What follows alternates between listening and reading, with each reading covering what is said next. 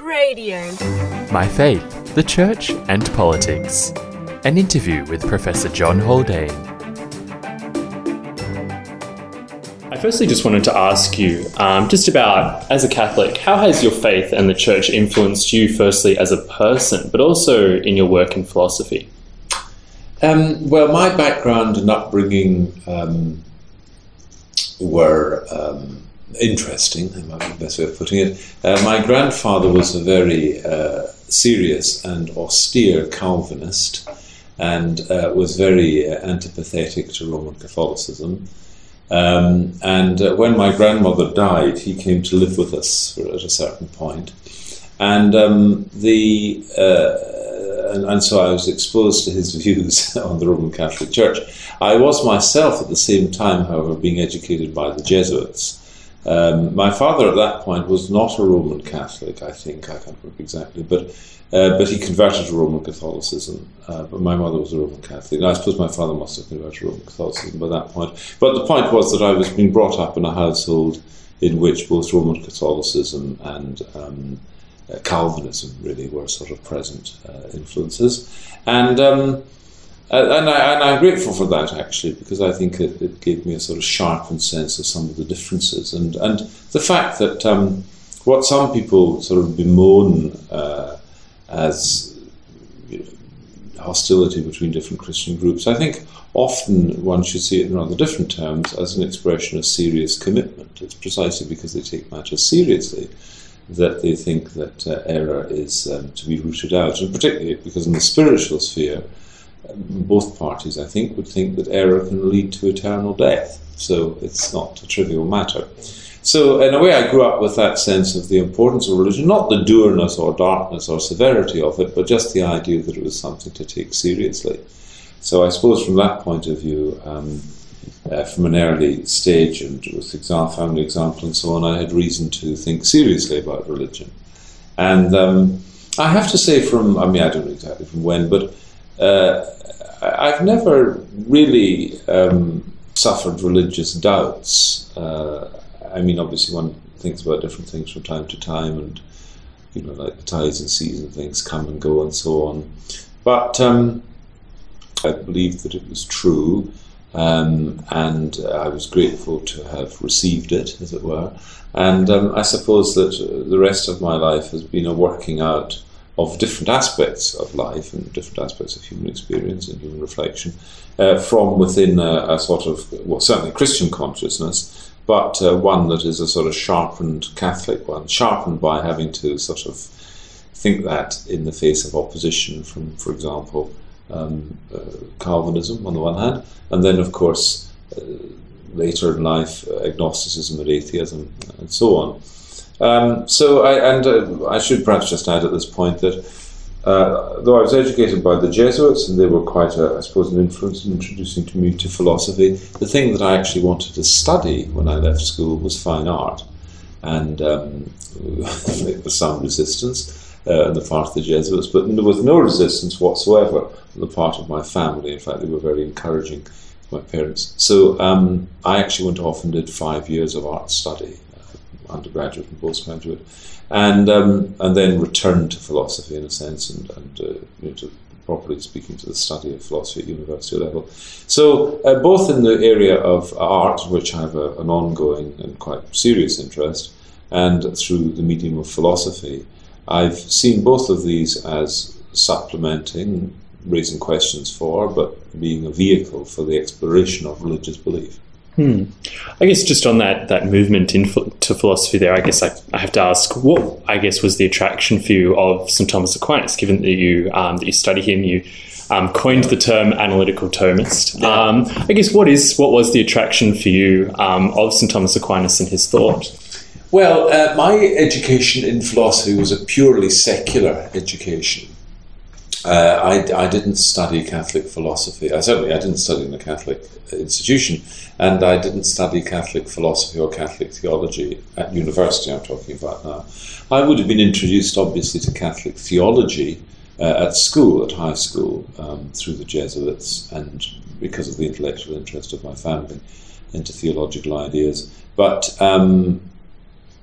Aquinas I came to later, and somewhat indirectly. Aquinas was not taught. Not only was Catholic thought not taught as part of my philosophical studies, but that the thought of the Middle Ages generally, and this remains the case in universities across the English-speaking world, for the most part is not taught. If you're doing a degree in philosophy, you leap from the ancient world to the modern world. These days it's slightly improved, but even so it's extensively ignored.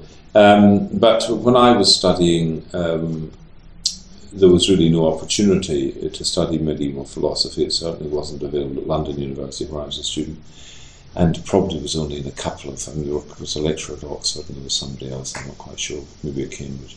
But really there was no presence of medieval philosophy. And so if people referred to anything to do with the Middle Ages, it would be, well, not a very informed remark, but it would be a rather brief and dismissive one.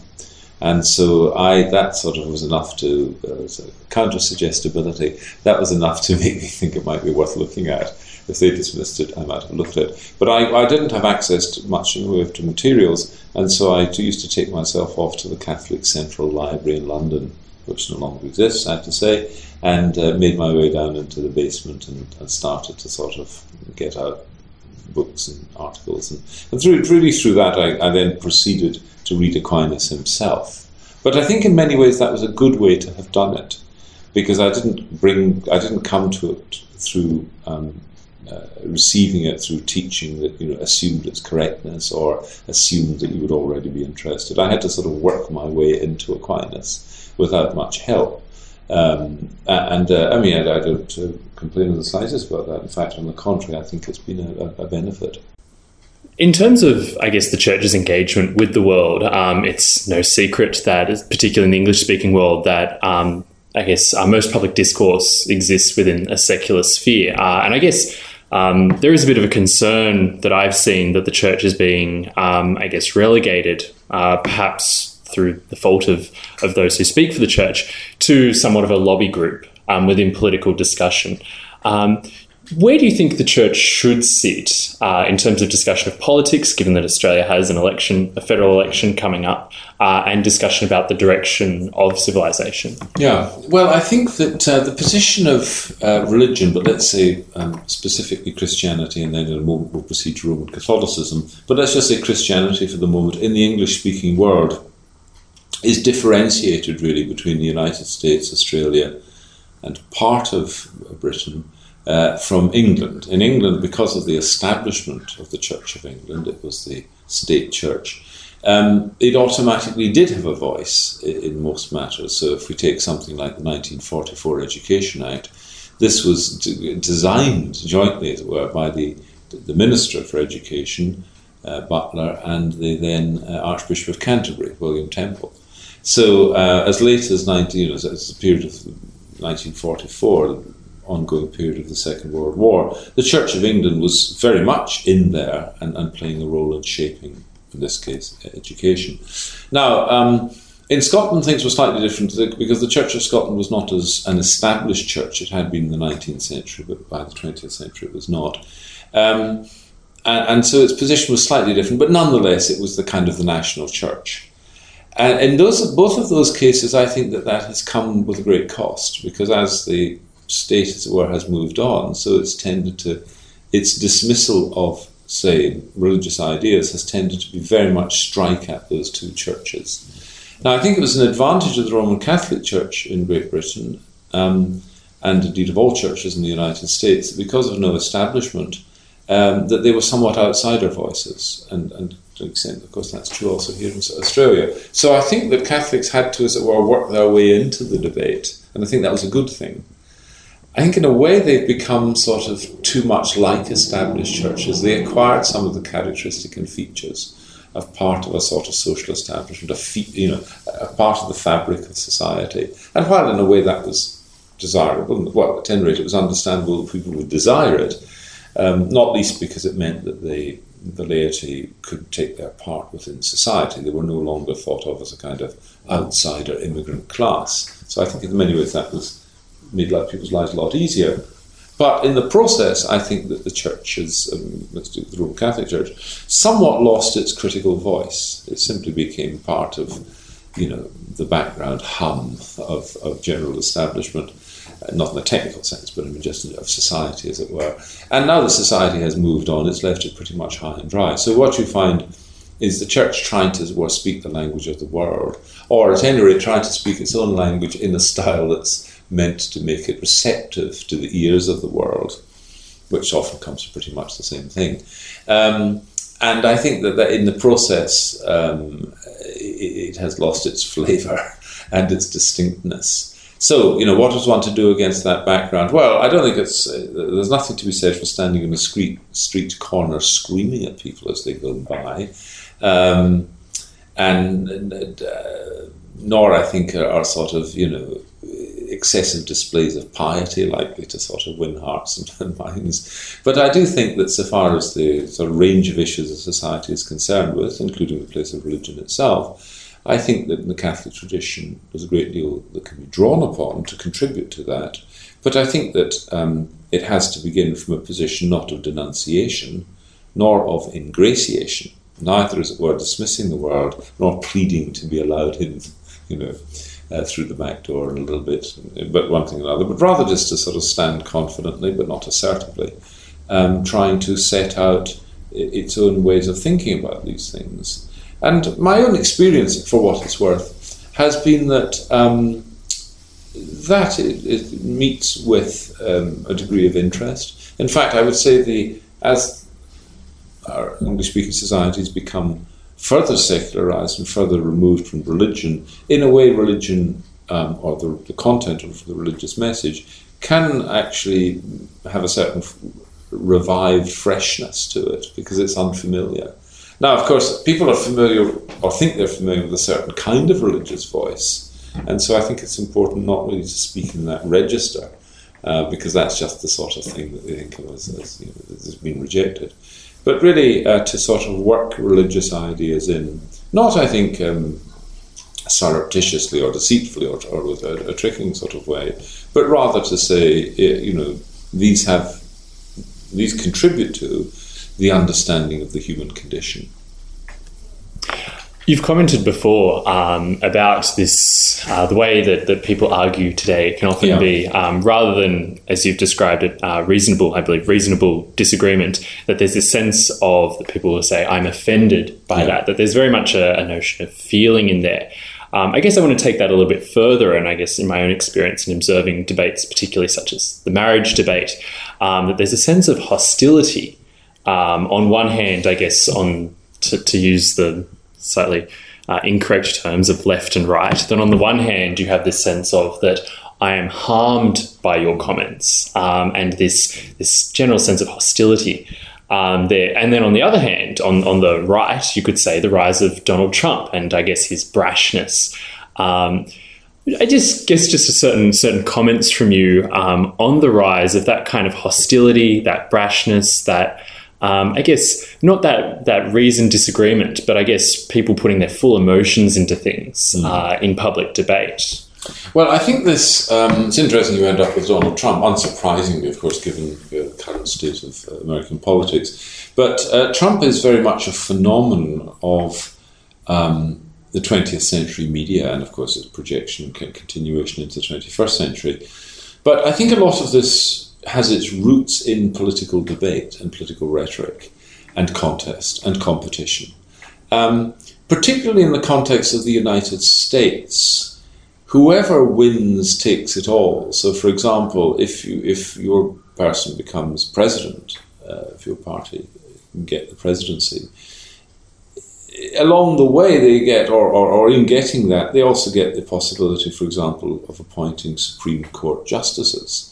And assuming that vacancies fall within the period of a term of office. But what that means is that there's the possibility of actually shaping society through the way the American Constitution is interpreted by the Supreme Court. And so there's a great deal at stake. And of course you get to make a whole series of other appointments. But I think that the politicization of culture in general has taken the form of sort of importing into general discussion, or indeed you might even say pretty much any discussion, something of the combat and contest and winner takes all sort of conception that characterizes the electoral period. And of course, in the United States, because there are elections for some part of the House every 2 years, that really means that they're continuously in a state of electioneering. And then add to that the development of 7-day-a-week, 24-hour-a-day news coverage, and of course all the blogging activity and one thing and another. The whole thing is just a frenzy. I mean, if somebody had woken up, having gone to sleep in the 1960s even, and somehow got access to what's coming through our screens, I think they'd be astonished to discover just how much of it there is, how vitriolic it is, how unpleasant it is, how angry it is, and so on. And I think that's kind of become the norm, really. Now, Trump, I don't myself see Trump as a really a manifestation of the right particularly. I think he's not a new phenomenon in political life, but it's one we haven't seen for a while, and that's just he's a brute populist. He advances the usual sort of agenda of populist politicians, isolationism, in this case America first, but if he was an Australian populist, he'd be saying Australia first. Playing on the sense of disaffection, discontent, ill treatment of people, there's always trying to suggest there's people out there that want to do you harm, and we're not going to let that happen, and this kind of thing. That is, and of course you see that to some extent on the left with Bernie Sanders. It's just a different set of targets, a different set of threats. Now I think what's happened is that this whole tone has characterized public debate, and of course if you see public discussion as a contest, combat and a contest, and there has to be a winner, then pretty much you'll use any trick in the book. And one kind of trick is to claim to be offended, to be hurt. So if you're not winning the argument, if you can't counter it with a good reason, you can't always say, I find that really offensive. And of course that comes on the background of the whole cultivation of a victim consciousness, which again, of course, is tied into this sense of, there's somebody out to get me, or there was somebody who was out to get me, or there's somebody that's done me harm. It also goes with the compensation culture, which of course again has its roots really in the United States. The whole idea of litigation, somebody does something, I could sue them and I can get something for it. Well, here in the case of context of public debate, somebody says something, it offends me, I can get me ground by claiming compensation in the argument. So I think it's all part of that. Mm. Do you think in all of this that St Thomas Aquinas can contribute something in terms of perhaps his political philosophy or just his philosophy in general? Yes, I think so. I mean, the thing about Aquinas is that, one of the interesting things about Aquinas is that he is himself trying to bridge, not the first to seek to do this, but trying to bridge two traditions, a religious tradition, that obviously was represented by Christianity, in particular in his period, the form of developed Christian thought is kind of Augustinian, it draws from Augustine, and the pagan philosophers, the philosophers of the ancient world who had no religious beliefs in the modern sense. And he's trying to show that there's a reasonable reconciliation here. That I suppose his view would be that there's nothing in the best of the ancients that contradicts anything in Christianity, though it may well be that the ancients have to be supplemented in order to show how Christianity can be accommodated within that broader philosophical scheme. Well, I think that's a good model, really. Certainly, if one thinks there can't be two kinds of truth, there's only one sort of truth, then that would give one encouragement to suppose that that religious insights can be fitted into the space in which rational, secular, non-presumptively religious, and ones that don't presume religious beliefs, are operating as well. And I think that when we look at, say, Aquinas' writings, on law, but in general on principles of governance, on morality and so on, he casts them in a form that, of course, he has in view man's transcendent destiny, and so he's going to give us, or the second half of the story is going to be a religious one, but the first half of the story is one that could be presented to anybody at any time. So yes, I think so. I think he's a very though he was not himself involved in political life or anything of that sort, I think his writings are an example, and he was alert to the challenges that were facing his own day. Professor John Haldane, thank you very much for joining me. And you won't be here for very much longer, will you? Well, I hope I might remain on the surface of the earth for a little longer, but this bit of the earth I will be departing from at the end of May. But it's been very enjoyable, and thank you for this, and thank you to all of those who've been attending lectures that I've been giving or other occasions. I've met many good Catholics, good Christians, and good others during this period. It's been very enjoyable, so thank you. That was an interview with Professor John Haldane entitled My Faith, the Church and Politics. Professor John Haldane has been a visiting professor at the University of Notre Dame, Australia. And for more interviews, talks and shows, visit cradio.org.au.